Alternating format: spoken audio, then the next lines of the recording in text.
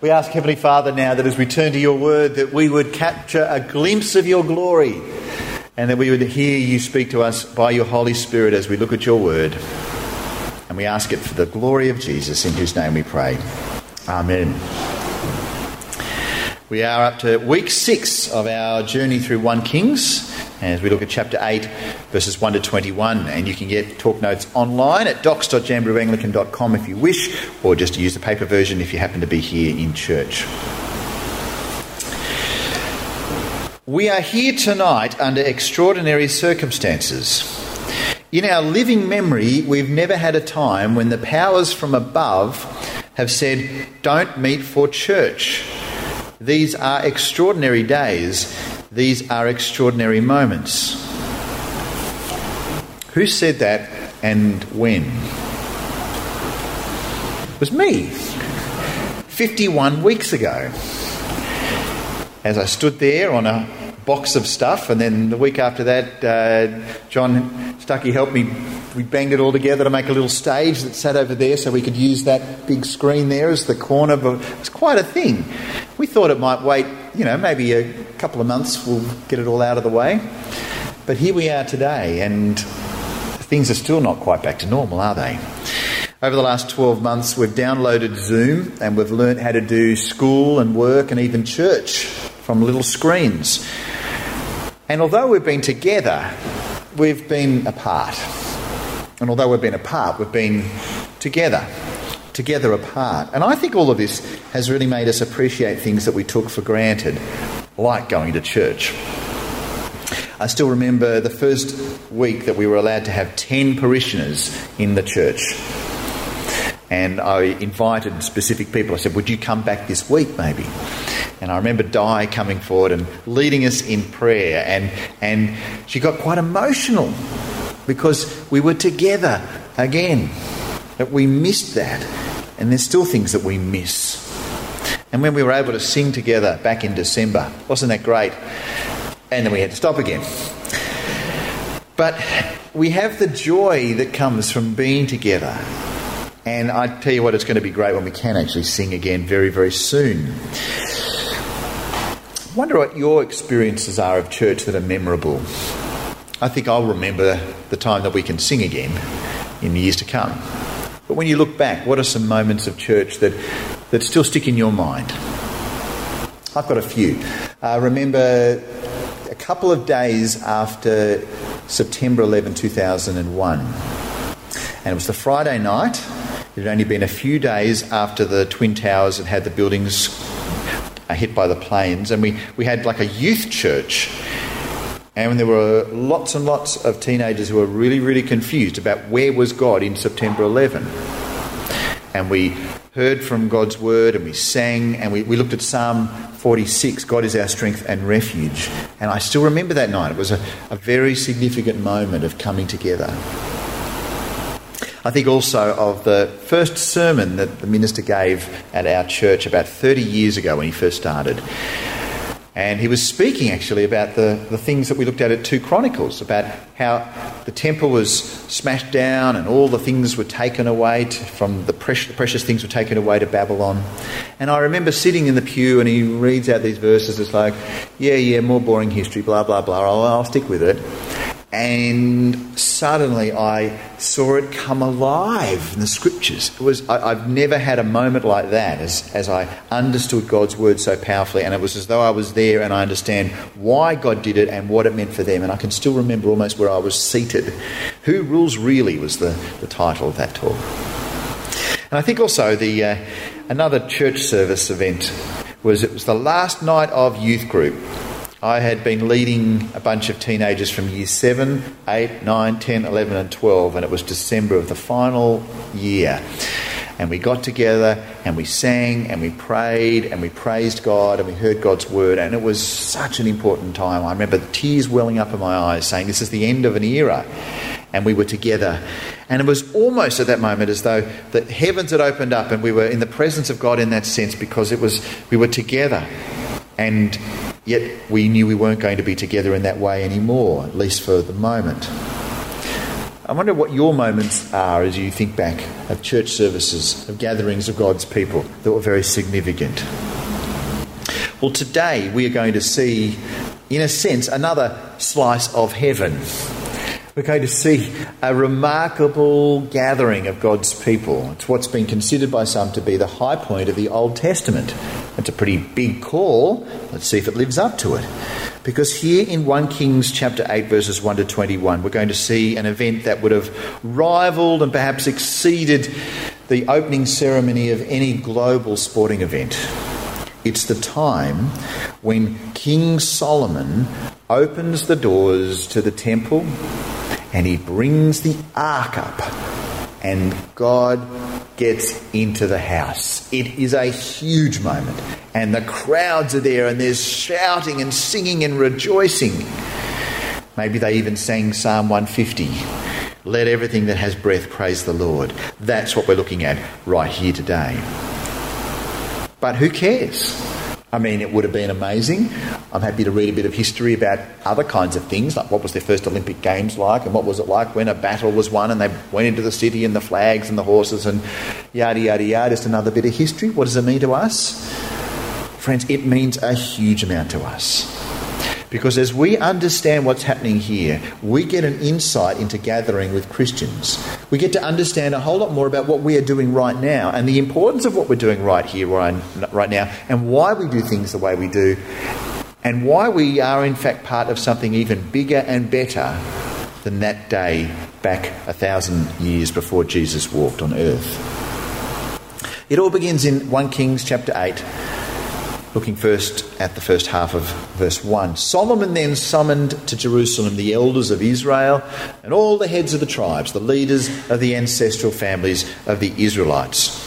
Right here, all of the heads of all of God's people all come together. There's almost 3 different ways of describing them. They're all there and they've come to this centre point of God's worship. They've come from way up north, God's people geographically, and way down south and east and west, and there they all are at the focal point at the temple. This is what's going to happen. He summons them there. The king summons God's people to be with him in God's place. It's a little bit of a thought that describes what we're doing here as well. We meet at church to meet with our king. We're summoned by our king. We're here to meet with King Jesus. We're not here just to encourage one another or to support one another. There are great community groups that do that. Keep them going. But we're not here about each other. We're actually here to meet with Jesus. If you ever get to a church and it says, come along here, we are here for you. It's your church for your needs. No. Say, hang on a second, are you sure about that? See, the reason we come here is to meet with our king because we've been summoned by our king as the king of God's people summoned them to the temple there. They did it for a special reason. The second half of verse 1 says that they were to bring the ark of the Lord's covenant to the temple from its location in the city of David, known also as Zion. That's their mission, to bring the ark of the Lord's covenant from the city of David up the hill, up to the Temple Mount, and then into the temple itself for the first time. Now, the Ark of the Covenant will feature a lot in today's reading, and it really matters a lot. Don't think of the Ark as in Noah's Ark. It's not like that. It's like a box about the size of a sort of a coffee table chest kind of thing. And inside it were 2 stone tablets. We'll hear more about them in a moment, but they're the ones that had the 10 Commandments written on them. The thing about it was this box signified the very presence of God. Now, God was everywhere. I said that last week as well.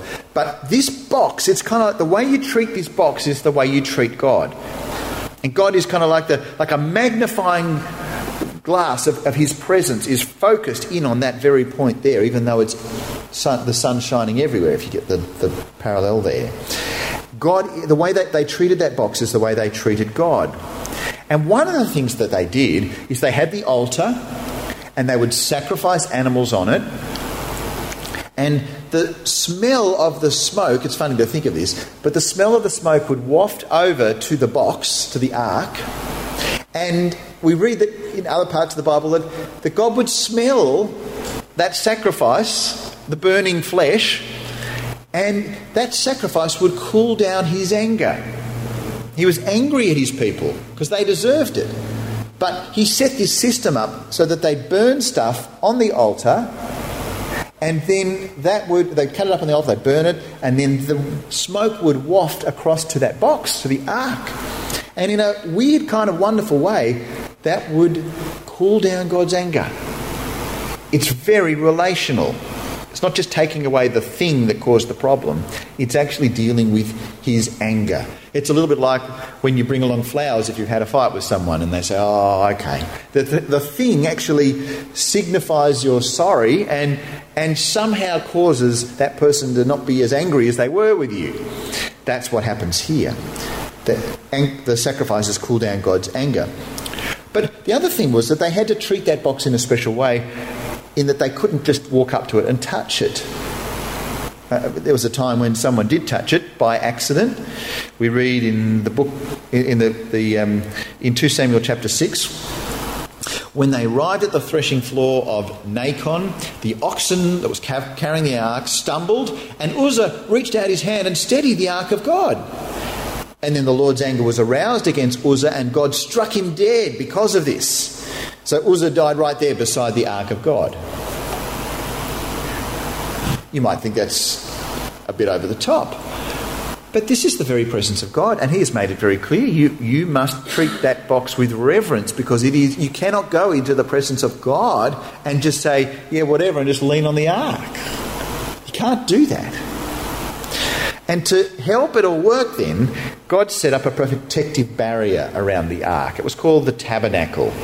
Up till now it had been a tent. Kind of imagine the ark, and then it's inside a little tent, and then inside a bigger tent, and that was known as the tabernacle. It was portable. King David gets to Jerusalem. He says, this is a bit rough. God's out the back in a caravan, and here I am in this fancy palace that I've made for myself out of cedar. And he says to God, hey God, about time I made you a decent place to live. And God says, thanks, but not yet. We'll get more to that in a moment. But the point is that now that has happened, and so they need to move the ark from the tent into the temple. It's time. It's what they've been waiting for. When the Lord would be in his holy temple, a permanent dwelling for God amongst his people, in his place, under the rule of his king. And so they come together, verse 2. All the men of Israel assembled before King Solomon at the annual festival of shelters, which is held in early autumn in the month of Ethanim. All of the temples made, and I think it's right to say that all of the palaces made. The whole complex is finished. They've signed off with the builders, and away you go, here's the key. And the council's come in and said, yeah, okay, here's your certificate, you can occupy it. And when does it happen? It all happens at this time of the Festival of Shelters. And what does that mean? Well, the Festival of Shelters also got another name called the Festival of Booths, or Festival of Tents. It's a funny little festival that God gave his people that reminded them that they spent so much time in tents. You know, God's people spend so much time in tents. It's a little bit like Aussies over Christmas, you know, tents everywhere. God's people just went from one spot to another, tent after tent after tent. And it's ironic, but it seems about right, that at the festival of the tent was the time when they didn't have God in a tent anymore. And so they have this big festival, and it's time to celebrate the Lord moving out of the tent into a permanent home. It's a bit like when you move out of home and you say, well, I'm going to rent a house somewhere. And you go and rent a house somewhere and you rent there for a while, and then the landlord moves you on, or you move somewhere else. And then finally you say, I think it's time for me to put down roots. I've worked out where I really want to live. Can't afford it, so I'll go to the suburb a little bit over there on the other side of the railway tracks or whatever it is. But I'll buy the place and I'll have it in my name. I'll own it, the great Aussie dream, and I'll put down roots. A permanent building that I own, that I have control for, that nobody can kick me out of, except the bank. But you have that solid place, and that is what is happening here with God. There's something permanent that is happening. This is why it is very, very significant. This is, in a sense, the ultimate housewarming party right here, because God has now moved into a permanent house. He's moved into a permanent house, and it's a very significant moment. And so now they get ready to move this precious cargo up from the city of David up further to the temple of the Lord. And you can be sure that they're going to handle this ark rather carefully, because it didn't work out so well for Uzzah last time. When all the elders of Israel arrived, the priests, they're the ones who are supposed to, they picked up the ark, and the priests and the Levites brought the ark of the Lord along with the special tent, the tabernacle, and all the sacred items that had been in it. They brought the lot. It's 100 years since the ark's been inside the tabernacle. First 70 years it was in the back of someone's garage, and then for the next 30 years it had been put in a special tent, probably not the tabernacle but just a tent somewhere by David, and now it's the time for them to get the actual place to put it. They move it, and as they do that, they sacrifice a lot of animals. Have a look at verse 5. There, before the ark, King Solomon and the entire community of Israel sacrificed so many sheep, goats and cattle that no one could keep count. Whoa. Can you imagine the smell? Imagine the sound. Imagine the sight.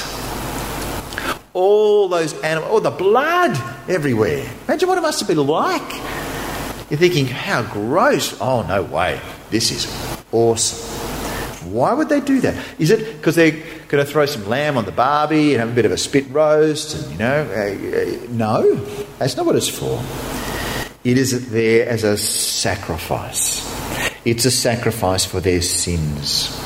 And so God's king says, before this is going to happen, before the Lord dwells amongst his people and they can safely engage with him, there's going to be a sacrifice. It's going to be done by the king for the people. And that sacrifice allowed them to be in God's presence. They must never ever take for granted that they could just walk into the presence of God. Absolutely not. And so they made a couple of sacrifices. No, they made a lot of sacrifices. And here's where they went. Verse 6. The priests carried the ark of the Lord's covenant into the inner sanctuary of the temple, the most holy place, and placed it beneath the wings of the cherubim. Remember a couple of weeks ago the design of the temple itself? It was a big long room. The back third had a special bit that was called the most holy place, and the other 2/3 is the holy place. Anyway, so they carry the ark into the most holy place, which was the back third. And it's there with these huge, big cherubim, these big, huge angels that are, 15 feet. So 3 or 4 metres wide and tall. And there's 2 of them right at the back there.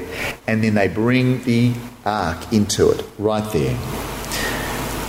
God lived between the cherubim that were sitting on the ark. That was his throne. And now it's enthroned here inside the most holy place.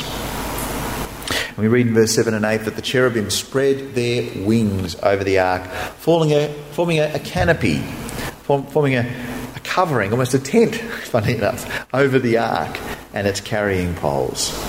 These poles were so long that their ends could be seen from the holy place, right? Not the most holy, but it's in the most holy place. The poles are sticking out into the holy place, but not from. You can't see that from the outside. They're still there to this day. You see, what's worth knowing is that there was a special way that you could safely move the ark. The ark had little rings on the side, and you would have these big long poles that would go through it. And these big, like jousting sticks kind of thing, and you held either side and you lifted it up and then you put it down, everybody together on the count of 3 and down and all of that. And I reckon that if I knew that it was going into the permanent place, what would I do? I'd say, rightio, we happy, just a bit to the left, yep, sweet, take the poles out and throw them around the back, no worries. But God said to Moses, don't do that, keep the poles in the ark as it did. But perhaps there's something more to it, just even than that. John Woodhouse in his commentary says, the ark and all it represented could still be taken away from a rebellious people, as subsequent history would tragically show. See, the ark was still portable. It's kind of like keep the wheels on. keep the motor running. It's permanent, but it's still portable. Because if you think God is just like, I'll stay here and no, you sin, you wreck this place, and the ark will go. And that's exactly what happened. We actually need a permanent solution, an ark without poles, which would come in the Lord Jesus himself. Well, what was so important about the ark? Verse 9, nothing was in the ark except the 2 stone tablets that Moses had placed in it at Mount Sinai, where the Lord made a covenant with the people of Israel when they left the land of Egypt. I said this before, but what's really special about the ark is what's inside it. If you were to lift the lid on it and have a look inside, you would see 2 stone tablets. And on it, you would look and you'd see the 10 Commandments. They're the words of promise from God. The ark contains God's word of promise. The voice of the Lord is in the ark. And its promise, his promise, is his presence. They are the heart of God's relationship with us, his word to us. You have a look at them there and they would say, I am the Lord your God, who brought you out of slavery. And then it would go on to say, you shall have no other gods. What we've got here is a contract. It's a covenant, and it's a covenant of grace. It's all about how God saved them and how they had to live lives of thankfulness before him. I mean, you've probably heard this before, but you say to someone, how do you know that when you die, God will let you into his heaven? And people will often say, well, I reckon I've kept most of the 10 Commandments most of the time. But this completely misunderstands the 10 Commandments. The 10 Commandments are not there that you live them out so that God will have mercy on you. Because right at the start, the very first sentence is about God having already had mercy. It wasn't like God gave them the 10 Commandments and said, if you guys want to get out of Egypt alive, do the 10 Commandments and then I will have mercy on you. No, how does it start? It says, I am the Lord your God. And I brought you out of Egypt. It starts with grace. Grace came before works. Sometimes we think, the Old Testament's all about works and the New Testament's all about grace. God showed his grace when they had nothing to offer. And he showed his love. He kept his promises time and time again. And we see that in those stones right there, those stone tablets. Now, we're not sure about this, but it's quite possible that those 2 stone tablets both had the full list of the 10 Commandments on it. Sometimes we think, you might have one lot has 4 and the other one has 6, or maybe, 5 and 5 or something like that. He just couldn't fit them all, and so you needed them on 2 stone things. There's a theory which makes a bit of sense, and that is that it's a little bit like a house contract. That you have 2 contracts and you both sign both documents, and one gets to go with the person who sold the house, the other gets the person who bought the house. And it's like that with the 10 Commandments. One is for God to keep and one is for the people to keep. So where do you put it so that it's with God and it's with the people? Well, they can go together, can't they? Together in the ark, in the presence of God. We're not 100% sure that's right, but it seems to make sense in the light of the way that they did treaties back then in the ancient Near East.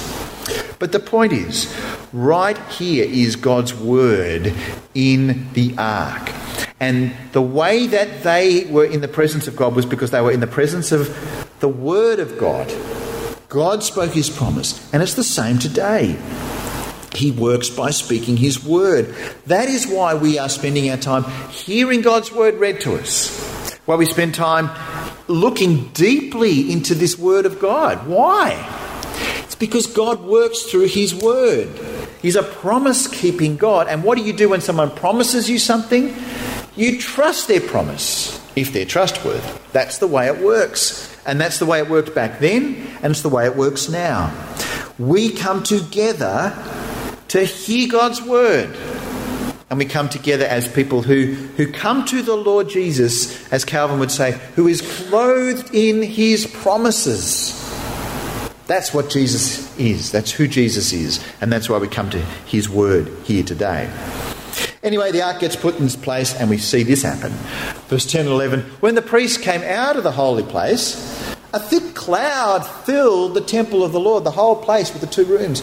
The priests could not continue their service because of the cloud, for the glorious presence of the Lord filled the temple of the Lord. Massive cloud.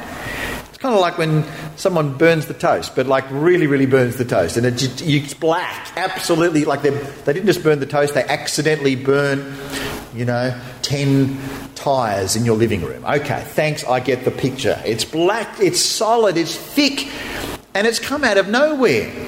Where's it come from? The priests left the room and boom, the cloud, the smoke, wow. This was serious fog. Maybe that's why some churches have smoke machines. Maybe not. But whatever.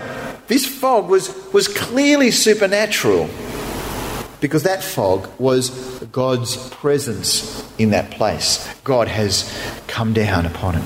They could literally, I love that word these days, it literally doesn't always literally what it means, but literally, like really literally, they could literally see God's glory. It was right there. God was in his house. Wow.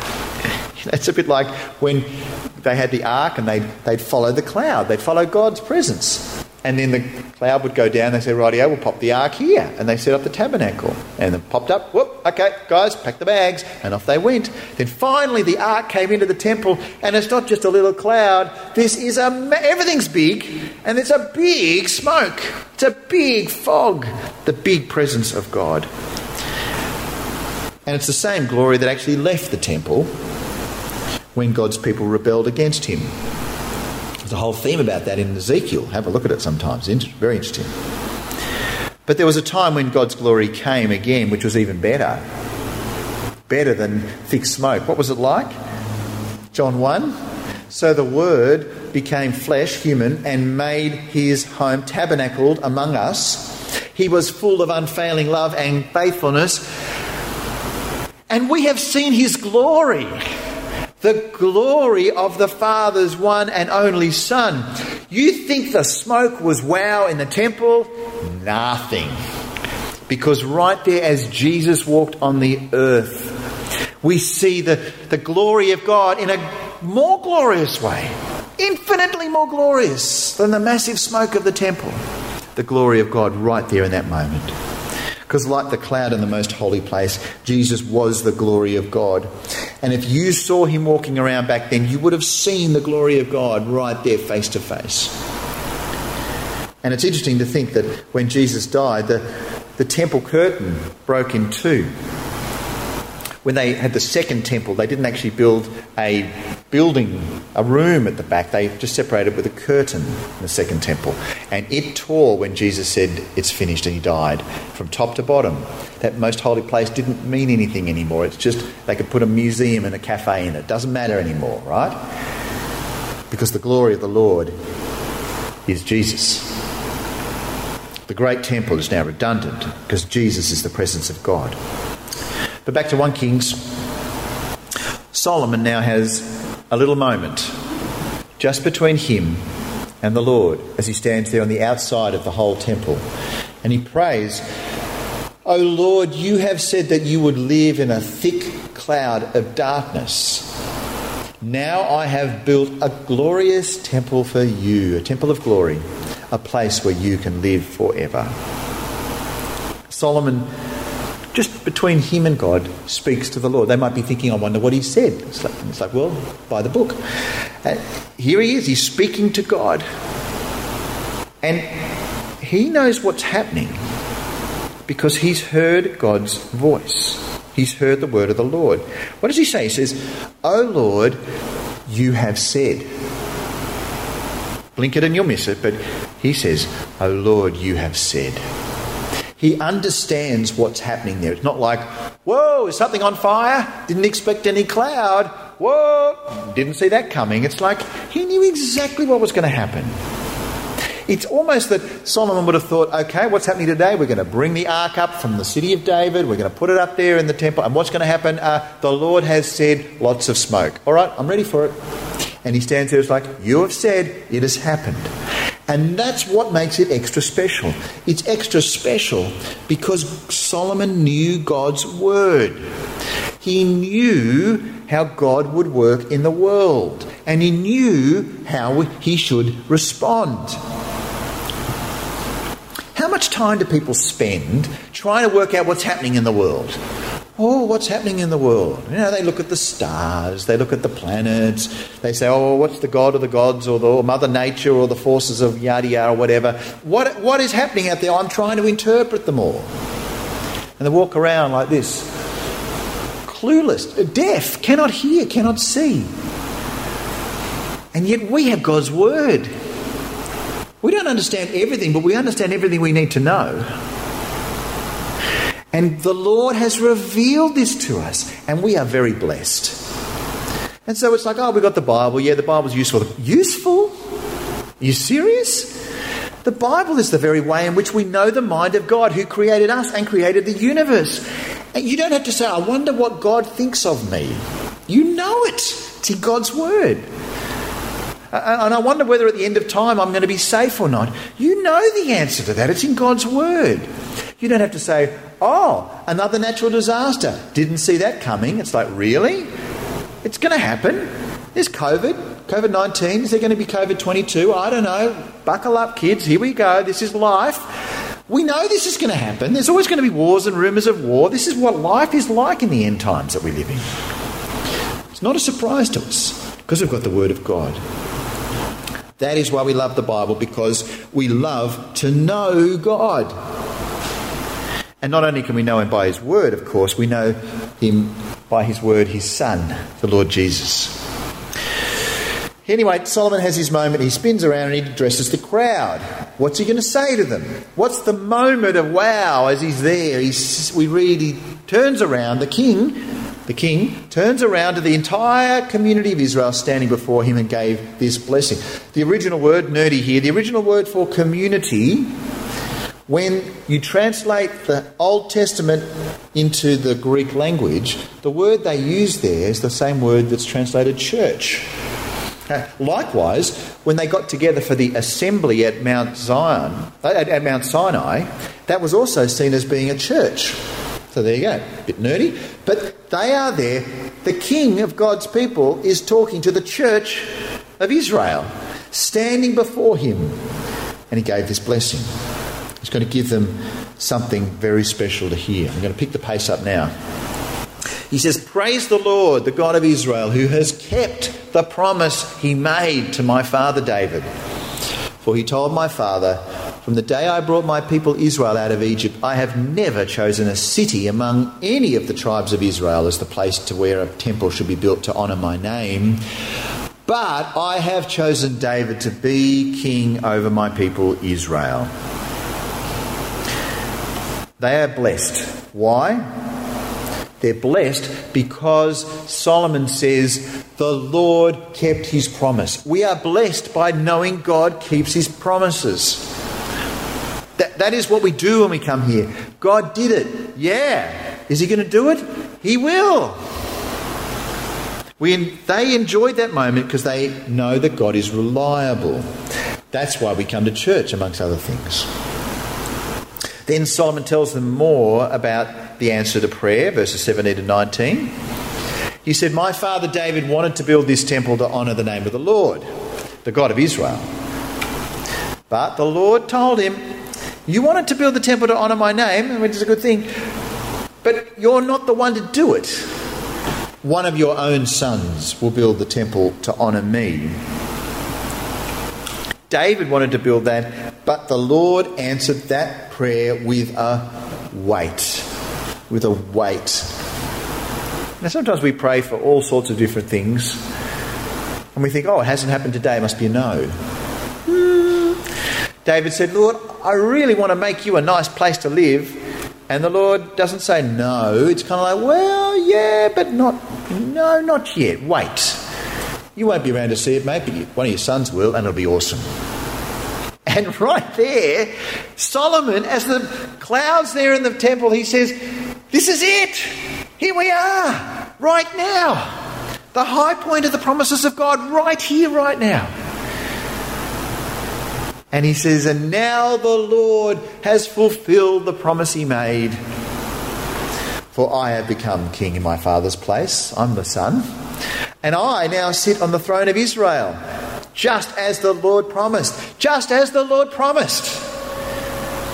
I have built this temple to honour the name of the Lord, the God of Israel, and I've prepared a place there for the ark, which contains the covenant that the Lord made with our ancestors when he brought them out of Egypt. They have done that because they want to honour God's name. They haven't made this temple because they want to just be impressive amongst all of the nations. They don't want to be they haven't made this lovely place so that they can enjoy morning tea after church. I love good morning tea places after church, as you know.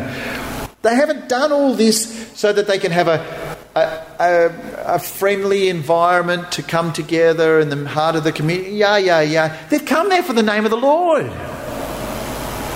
All those other good things flow, of course, and we see that, we experience that as we come together. But they've come for the name of the Lord, to honour the name of the Lord. That's what it's all about. God is promising, and he has kept his promise, and they honour his name. Honouring the Lord's name is at the heart of our church. To the glory of your name, we say. We hear the word of the Lord and we say, thanks be to God. We honour his name. We pray things in the name of our Lord Jesus Christ. In Jesus' name, for his honour. That's what we do. Which means that what we're doing today is more impressive than what was happening back then. Get your head around that. We don't have quite as many dead things. And the smoke, well, we haven't got a smoke machine just yet. Probably won't get one, sorry.